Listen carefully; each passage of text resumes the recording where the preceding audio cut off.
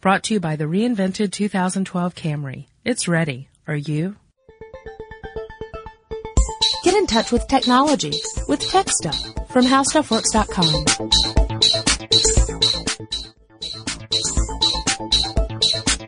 Hello, welcome to TechStuff. My name is Chris Paulette, and I am an editor at HowStuffWorks.com.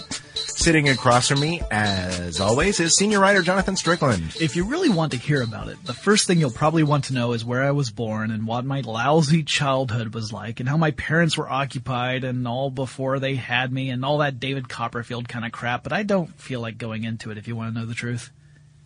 Good, because we didn't want... Oh, that was a quote. Yes, no, okay. that was not mine. That was a quote. Yeah, it's a quote of, and here's a hard thing to believe. It's a quote from a book I have never read. Really? And it is a classic, but it was never part of my curriculum growing up, and so one of these days I'm going to have to fix that. Anyway, so today we're going to talk about an interesting piece of technology that was very influential early on in the era of personal computers. That's the truth, and of course we've talked on its sibling later. Or earlier in our podcast history. Yeah. And Jonathan really wanted to get into a bit of the history of the company today. So, we'll talk about the history of this particular machine, but, sort of in the greater context of the company itself. And it starts with a guy who was born in Europe. Yeah, a Polish immigrant named Jack Tramiel. He actually had a very traumatic early experience because he was one of the, Jews who were rounded up by Germany and put into a concentration camp. Now, fortunately, he survived that ordeal, eventually moved to North America, originally New York City, became part of the U.S. Army, and actually began to learn how to repair typewriters. What? Typewriters? Yes, he was learning. What's that? Okay, kids, back in the day, typewriters were these devices that would print directly to paper. So yeah, it was he was a typewriter repairman, and he found an opportunity to create a company in Toronto, Ontario, Canada. And so he moved to Toronto, and in 1954 he founded a company called the Commodore Portable Typewriter Company. And just so you know, I've got some other interesting things that happened in 1954, just to give context to what else is going on in the world. I just thought this would be kind of cool. I kind of want to do this from here on out to kind of give context to when historical events happen. So, in 1954, that was also the year the first nuclear-powered submarine was unveiled. That was the USS Nautilus. The hydrogen bomb was tested at Bikini Atoll, which just makes me think of Beanie and Cecil because they had the island No Bikini Atoll. And then there's according to True Knowledge, which is an artificial intelligence program created by William Tunstall Peto, April 11th, 1954 was officially the most boring day in the 20th century because nothing of any real consequence happened that day. Brown versus Board of Education happened in 1954 that ended segregation in public schools in the United States. The first issue ever of Sports Illustrated magazine published that year. Lord of the Flies published that year. Actually, now that I think about it, I should have used that as the quote for the beginning of this podcast. Texas Instruments announced the development of the first transistor radio in 1954, and Texas Instruments is going to play a part in this discussion as well. Oh, yes. And one of the most pivotal events in 1954, the very first Godzilla movie premieres. So, in 1955, the company officially incorporates and becomes Commodore Business Machines Incorporated. Sorry, you were going to say? No, I was going to add that the Commodore history that I've pulled up suggests that part of the reason that Jack Tramiel decided to get into business manufacturing his own equipment was because the machines, the typewriters that were coming in from overseas were much more inexpensive. Yeah. And, his repair business was sort of, he realized that he wasn't going to have much of a future in that. So he decided to get in on his own thing. Yeah. Which was a smart deal for him. Really. It worked out. Yeah, it worked out. In 1962, the company was listed in the New York Stock Exchange as Commodore International Limited. And then in the 1970s, Commodore began the transition to get into the business of manufacturing calculators, including scientific calculators. And I feel like we've talked about some people who've manufactured calculators. Yeah, yeah. Well, they met with early success, but then Texas Instruments got into the game, and of course, their thing was creating affordable calculators for consumers. Sorry. Plus, they had to compete with Hewlett Packard. Yes. Of course, they were looking more at high-end business machines.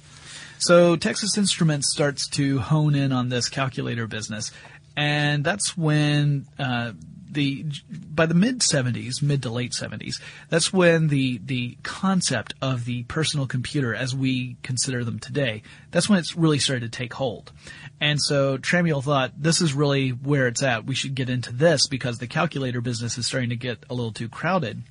And they hired an engineer by the name of Chuck Peddle. Who actually joined a division of Commodore called MOS Technology Incorporated. Yes. So this is a subsidiary, essentially, of Commodore. And MOS Technology is the company that created, they manufactured semiconductors. Yes. And Peddle created a processor chip, which was sort of similar to a chip that Motorola had made previously. But it was called the 650X series. So 6502 being one of the most famous and 6510 being another. And we'll talk about those in a little bit. As famous as, chips get. Yeah. Yeah. Or at least got in those days. Right. So these are processors that were very, very influential early on. So 1976, Commodore International Limited relocates to Westchester, Pennsylvania. A place I'm actually really familiar with. I've been to Westchester many, many times. In 1977, Commodore then unveiled the Personal Electronic Transactor, or PET. The Commodore PET. Yeah, the Commodore PET was one of the, that was the first computer that Commodore created. And they unveiled it in 1977 at CES in Chicago. No. Yeah, if you listen to our CES podcast, you remember we talked about how they experimented with different cities, including Chicago, for a while. Well, the PET was really popular in education, in schools, but it wasn't a success in the home market at all. It had a very industrial look. It was made out of metal, and it was pretty expensive. But it did feature the MOS 6502 processor. Now, in 1980, Commodore announced the VIC-20. And I remember the VIC-20 very well. Yeah, it actually went on sale in 1981, and originally the sales price was $299, which was incredible. I mean, it was undercutting all the other personal computers that were on the market at the time. By the way, in today's dollars, that's about $708. So this was the first PC to sell over 1 million units. It was the first really popular home PC. Yeah. Now, the VIC-20 was sort of unusual in another way, too, because, by today's standards, it wouldn't be as unusual. But at this point, it's a machine that didn't have its own monitor. And it really didn't have a monitor that you got with it. You were most people I knew that had VIC-20s just hooked them up to a TV. Yeah. But that was part of its appeal, it was for people who wanted to mess around with computers. And at that point, if you had a home computer, you were somebody who wanted to mess around with computers. This wasn't something that you did because you wanted to log into bulletin boards or because you needed the internet for school or something like that. You didn't. Why would you want a computer in your house? Right. Well, because I like computers. I want to learn more about computers. So, this is an affordable way for people to get in on the ground floor and fool around with computers. Yep. Now, it wasn't exactly a powerful machine. No, 5 kilobytes of RAM. Yeah. And only 3.5 kilobytes were available once you booted it up. The other 1.5, that was dedicated to the startup process and running the back end of the machine. So you only had 3.5 kilobytes of RAM to work with.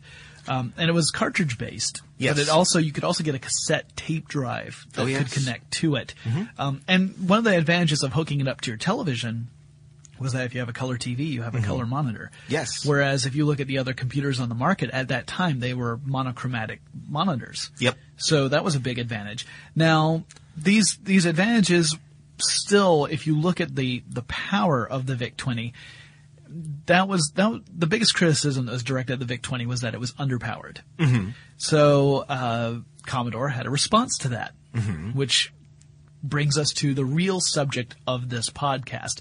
In 1982, Commodore introduced the Commodore 64, and they introduced it at CES. Yep. Now, both of these machines have essentially the same form factor. And if you look at it now, go back and if you've never seen one and you go back and look at photos of this, it looks sort of like it's just the keyboard. It was sort of an all-in-one, but it wasn't like we think of it today in terms of, some of the machines that come out that are all-in-one where they have the monitor with the computer in it. This was the keyboard with the computer in it. Those keys were very clicky. Yeah. But, absolutely solid machines. Yes, solid to the point of if you were to drop one on your foot, you might need medical attention. Well, Commodore believed in making these machines tough. Yes. So, it's not exactly a glamour queen of a machine, but boy, howdy, it worked. And very versatile. It originally cost $595, which in today's dollars, $1,326. And still at $595, that's still very affordable compared to the other personal computers, especially the Apple II. The two main competitors against Commodore at this time were really Atari and Apple. Texas Instruments to a slightly lesser degree. And Tandy. To a much lesser degree. Yeah. But yeah, the $595 price point was very attractive. And the reason why it's called the 64 is that it had 64 kilobytes of RAM. Yeah, Commodore was always looking for those fancy names. Yeah. The design team included Robert Russell, Bob Yanis, and David Zimbecki. They were the ones who kind of were the brains behind the original development, although there were other people who were also very heavily involved in creating this computer. And I have the first paragraph of the user manual if you would like to hear it. Absolutely. Let's go with that. Your new Commodore 64 is the best home computer available today. You can use your Commodore 64 for everything from business applications to household paperwork to exciting games. The 64 offers you lots of memory, 64 kilobytes, lots of color, 16 different colors, lots of sound, music and sound effects, and lots of fun and practical uses. You can use prepackaged software or you can write your own programs in easy-to-learn BASIC.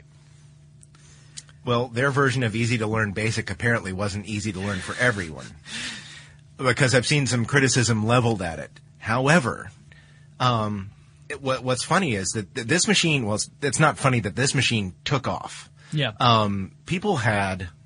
Many people owned a VIC-20, a Commodore 64, or both. And the power of this machine was not in its processing power or its speed, but it was in its ability to reach people with the idea of having a computer at home. Yeah, and it did have some other features that made it very attractive. It had 8-bit graphics, which put it on par with the home video game systems that were coming out. So there was an appeal to video game enthusiasts, and there were a lot of games that came out for the Commodore 64 that ended up being incredibly popular. And then there was the fact that it also allowed you to program in languages like Pascal, Logo, Forth, and Fortran. One of the big things about the Commodore 64, one of the things that was most attractive to a lot of users was the fact that it had a sound interface device sound chip, or a SID chip. Yes. Now, the SID chip was developed by Bob Yanis, who we mentioned earlier, and he actually would later on go on to found a synthesizer company. So he knew a thing or two. He actually knew a lot about sound design, music, and he wanted to be able to create a device that could represent some a pretty broad array of sounds, and the Commodore 64 had a much more sophisticated sound system than almost any other device on the market at that time. Mm-hmm. So you still have people who are very much fans of the old Commodore 64 when it comes to creating music today. Mm-hmm. Mm-hmm. And you can still find lots of 64s out there. Yep. There's a site that's dedicated to the C64, c64.com, which is pretty interesting if you like to play around with that. But I remember back when I was a kid and people had the VIC-20s and 64s, a lot of the magazines out there, the computing magazines liked to offer a program in the back of the magazine. So you'd read about, it was sort of like the PC worlds of the day, but it was, magazines like Compute had. You read about peripherals and cool things you could do with your computer, and then the back of the thing, it would tell you about how to program, and it would have a program in there that you could enter in yourself. And I think that was sort of a beautiful thing. A friend of mine and I sort of dabbled in that, working on trying to come up with or try to play some of the games that they had written in there. And it was really kind of cool because it gave you this perception that programming something yourself wasn't really all that hard. Right. It's sort of daunting in a way to pop in a DVD now or, download something from the internet and you play these games with these amazing graphics today and sound, surround sound and millions of colors. But, you have to get under the hood to actually look at the code. That seems kind of, and for some people, it can be really daunting. I think for most people, because well, sure, but I didn't want to make it sound like everyone thinks of it that way. Back when the Commodore 64 launched, it was completely feasible for a single person to create a game from start to finish. Everything from the graphics to the sound to the gameplay itself, the story, whatever you want to call it. All of that was completely feasible for one or maybe a small team of people, like 2 or 3, to put it all together. And of course, today, to create games that compete at the standard level, it's entire divisions of companies that build games. Now, that doesn't mean that there aren't still people out there who take it upon themselves to create a game all by themselves. And there's some really popular and compelling games out there. They're made by a single person, but that's the exception, not the rule, as opposed to the other way around back when the Commodore 64 premiered. And it was sort of a basic platform. That's kind of a pun, but unintended. But it was a platform for people to learn the foundations for computer programming. Mm-hmm. And so it was a very popular device, especially, if you talk to people who are well-established computer scientists today, a lot of them have fond memories of the Commodore 64 because that was the machine that got them into computer science. Mm-hmm, mm-hmm. And I'd read, too, that one of the benefits, one of the detriments of the 64 led to one of the real strengths of the 64, which was it really didn't have a lot of memory. You didn't have a lot of room to play with code. So the people who learned to program learned to do that very efficiently because they didn't have a lot of room for error. Right. And a lot of room for extraneous stuff in their code. Now, I don't know if you knew this or not, but they may, for a while, Commodore actually considered the possibility of doing something else before they released the 64. In fact, they heard an overture from some people at a budding, brand new computer company, but they turned them down. There were a couple guys named Steve who had approached Commodore with the idea of, hey, wouldn't you like to buy this computer design we have in mind? And as it turns out, Commodore passed on the idea for the Apple II. Mm-hmm. What is now Apple could have been Commodore in a way, but in doing so, we actually ended up with 2 great machines because we ended up with the 64 and the Apple II, which ended up being competitors. But it's kind of funny. I had no idea. Now I knew about the ties with Atari, of course. Since they were Atari engineers, but and that's going to get even more complicated in a minute too. And the 64 used cartridges just like the VIC-20 did. Oh, yeah. It also could use cassettes, but it also had an optional floppy drive. The 1541? Yeah, 5 1/4 inch floppy drive. 5 1/4 inch discs. I still have some. And yeah, I think I do too, but they're all for the Apple IIe. Yeah, mine are too. No. But the floppy disk, I think the drive cost $1,000. So it was actually more expensive than the computer itself. And it was an add-on that you could get and plug into your Commodore 64 to give it additional functionality. Noisy too. Yeah, and the cartridges could allow you to get better performance out of your Commodore 64. It wasn't just like a video game console where a game is on the cartridge itself. In fact, the addition of the floppy drive was kind of interesting because that introduced a new concept in computers, which was piracy. Oh, yeah. Because, with cartridges, you had them hard-coded on, the programs were hard-coded on the cartridge itself. Yeah, those are ROMs. Yeah, you had a ROM on this chip. There's just no way that you could really manufacture one of your own. Well, you could, but you'd have to know how to burn the chips, and it's Yeah. not something that people have the hardware for. Yeah, you couldn't really do it at home. Whereas, Not easily. Whereas with discs, it suddenly became feasible to be able to copy programs from one disk to another, and that's when you started seeing things like copy protection being added on into disks, and then you started seeing things like people figuring out how to get around copy protection. Well, that all kind of started with the Commodore 64.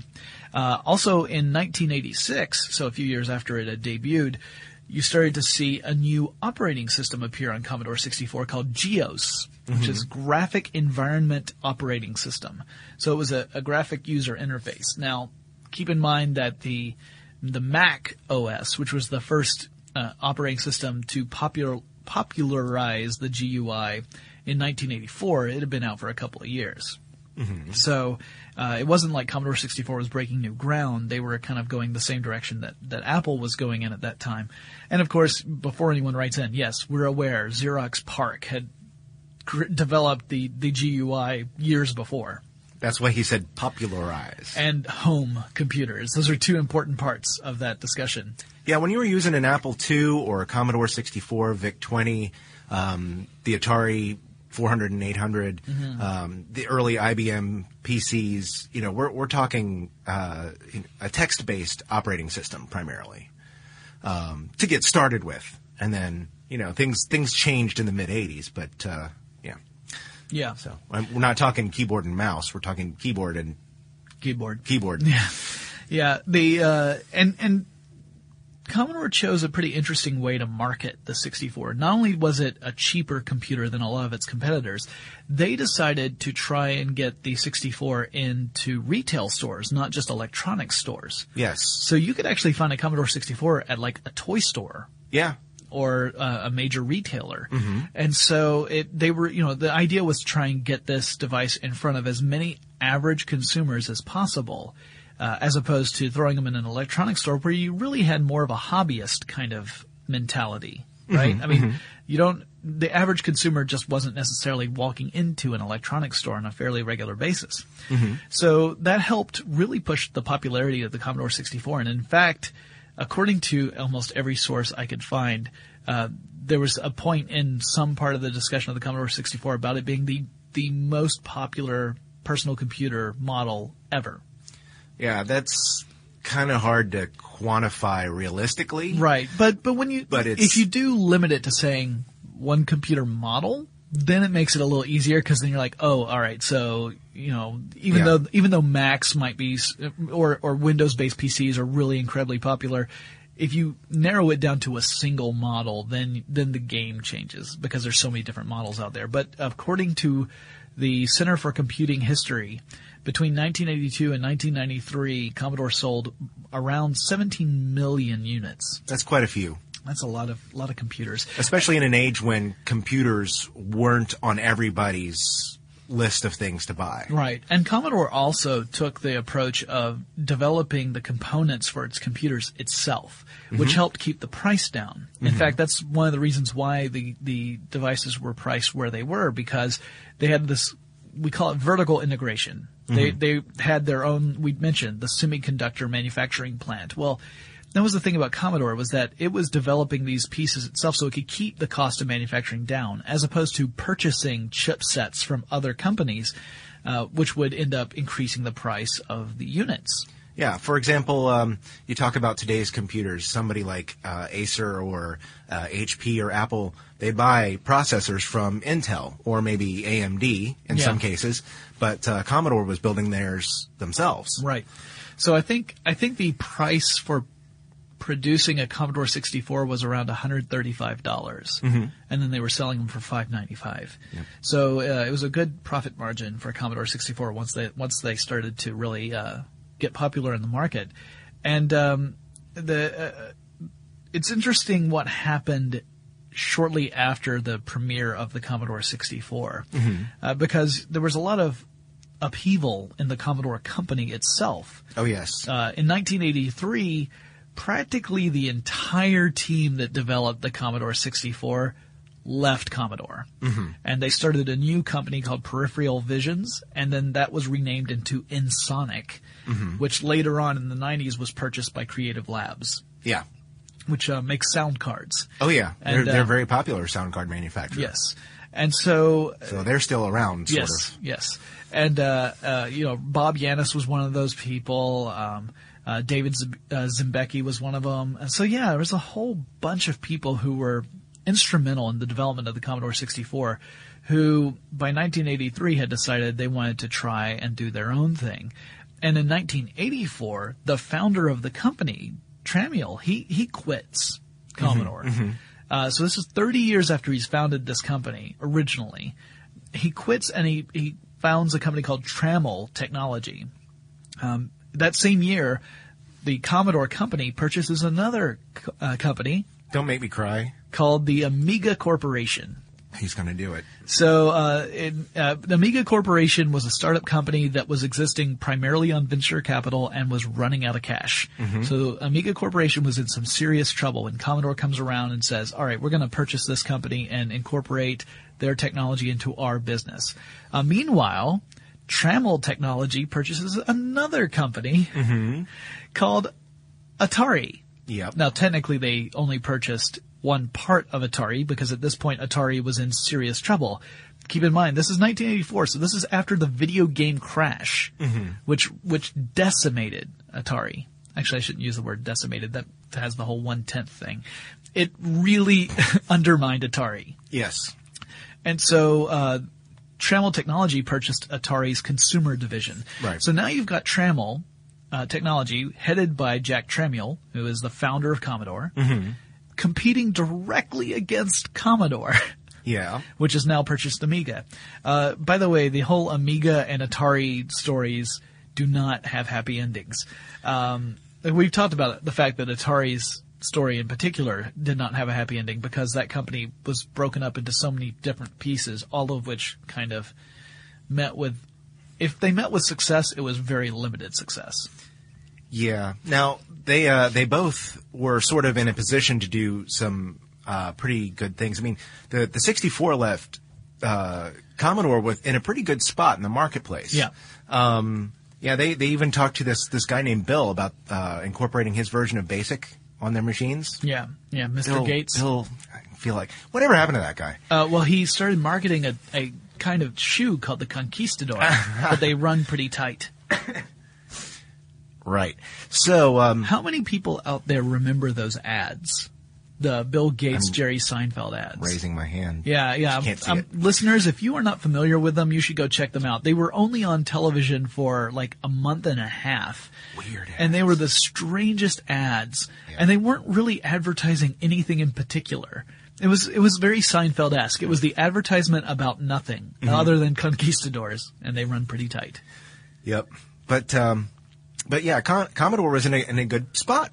And the purchase of Amiga looked like it was going to be a good deal because Amiga was next generation technology. I mean, 4096 colors, a processor that could run at, like 25 hertz or megahertz. Yeah. I mean, and they introduced megahertz. the Amiga computer in 1985. So just the year after they had purchased the company, the first Amiga computer hit store shelves. Yeah, the Mac what is now the Mac Classic, the original Macintosh, hit store shelves in 1984 actually. Yeah. And Atari and Commodore right on their heels. Yep. Commodore with the Amiga and the Atari ST series, which was also running those Motorola processors. Now again, this is a departure because the Amiga used a Motorola processor as its main processor. So this is not an MOS chip. Yeah. And this is where people who are still Amiga fans these days go, how did Commodore manage to mess this up? Well, we've talked about that in a podcast from long ago too, but this was sort of the beginning of the end for Commodore, because right off the success of the 64, they introduced the Amiga series, and they sort of went along for a while, but they also introduced the Commodore 128. Ah, yes, the 128. Now, the 128 was a little larger than the 64, at least and it was probably, I would guess, probably a lot of people would consider it more attractive than the 64. Yeah, it had, it had a slightly more streamlined design, and it used an MOS chip. So that's going back to Commodore's own chipset. But the 128 just didn't really. It's moderately successful. It's moderately successful, yeah. No one really remembers that compared to the 64. Like, when you say Commodore, most people think, oh, Commodore 64. They don't think Commodore 128. Or the Amiga, frankly. Yeah. Well, yeah. Amiga fans love it. Sure. Like you. But yeah, so at that point, they started meeting with more limited success, and they started running into other issues. And over the course of the next few years, what really happened was IBM computers. Either IBM clones, eventually what we just called Windows-based PCs started to really take over, and Commodore just could not compete. Because at this point, you had, instead of having a single company you're competing against, or like a major competitor, so Commodore and Apple, or even Commodore, Apple, and Atari, now you had dozens of competitors, because the approach that everyone made with the IBM-based PCs was that it could be any manufacturer using those processors. And so you had all these different companies spring up that were developing various kinds of computers, many of which were at a similar price level to Commodore's, and some of them had richer feature sets. So now you had Commodore competing against well, like I said, dozens of companies. And it ultimately just could not keep up. And in fact, in 1994, Commodore declared bankruptcy, went into Chapter 11 and filed for bankruptcy protection. A company called SCOM bought Commodore in 1995, but that did not go so well. No. It's a German company. Yeah, and SCOM had to declare bankruptcy in 1996 and was actually liquidated. In 97, a Dutch company called Tulip Computers NV bought the Commodore brand name. And since then, the Commodore brand name has continued in limited use. Yeah, the Amiga properties, intellectual properties, also they got divested in the course of these dealings, and so Amiga became a separate brand. Actually, Gateway purchased Amiga, and it sort of bounced around. Both of them, the brand names bounced around. The recent acquisition of both has reunited the Commodore and Amiga brand names. The machines they're making now are basically Windows machines. Yeah, they kind of harken back to the old form factors. Yeah, they have one that actually looks very much like the 64. Yeah, it's got it's got a chassis that looks like the 64, but when you get down into the guts of it, it's not a 64. No, not technically. But, not technically. But it's kind of funny to see it happen. But it's amazing though, looking back at it, how many programmers can say they got their start fiddling around with the 64 that their parents got them. Yep. And some credit the success of the video game industry to the Commodore 64, simply because so many programmers were born from the 64's ease of use as a programming machine, and or at least its availability at a reasonable price. Yeah. And it really sort of spawned the interest in programming and programming games specifically. for so many people. And, it's an amazing success story and sort of not really a one-hit wonder, but kind of almost, because it was such a star for Commodore amid a very troubled future at that point for the company. So, pretty amazing. Yeah, it was definitely an interesting story. And again, like, I think back when Commodore 64 was at the height of its popularity, it would have been really difficult to imagine Commodore ending up the way it did. Yeah. Right? Like, you just wouldn't imagine that company going away. But it's a good reminder to all of us that companies that seem to be really successful and unstoppable, that's not necessarily always going to be the case. No, that's true. So I think anyone getting into the computer industry, or those who are already in it, should keep these kind of stories in mind to try and avoid the pitfalls that other companies have stumbled into. So even companies like Apple, where you look at Apple and you think, wow, they've really got it together. They've got a great aesthetic. They've really identified their market. They dominate in the market that they've identified. You got to keep in mind the stories from companies like Commodore to make sure that, you don't just take that for granted. And then next thing you know, 2 or 3 years down the road, things start looking pretty grim. Or vice versa in Apple's case. Even IBM has gotten out of making personal computers. Right. Even though they, Commodore 64 helped popularize the idea of home computing. But IBM's decision to allow clones basically forced it out of the home computer business. They got rid of their home computer line and let Lenovo take that. And now they focus on business computing. But it's amazing how these things change, because you would never have thought that. The controversy in 2011 when it looked like HP was going to get out of personal computers, and then they reversed their decision, and then if it can be a cutthroat business. Yeah, if you listen to our multi-part episode about HP, you know all about that. But that's one of those things. You just cannot take it for granted. But I think that's a good discussion about the Commodore 64, a beloved dinosaur in the personal computer history. And if you guys have never had a chance to play with one, I do recommend you look it up. Look at some photos of it and get an idea of what we used to think of as a really sophisticated machine back in the day. Because folks like Chris and myself, that's kind of what we identified as a personal computer back when we were kids. So take a look at that, and then just go and hug your computer. All right, well, that wraps up this discussion. So if you guys want to get in touch with us, you can drop us a line on Facebook or Twitter. Our handle there is TechStuffHSW. Or you can write us an email at our brand new email address, techstuff@discovery.com. And Chris and I will talk to you again really soon. Be sure to check out our new video podcast, Stuff from the Future. Join HowStuffWorks staff as we explore the most promising and perplexing possibilities of tomorrow. The HowStuffWorks iPhone app has arrived. Download it today on iTunes. Brought to you by the reinvented 2012 Camry. It's ready. Are you?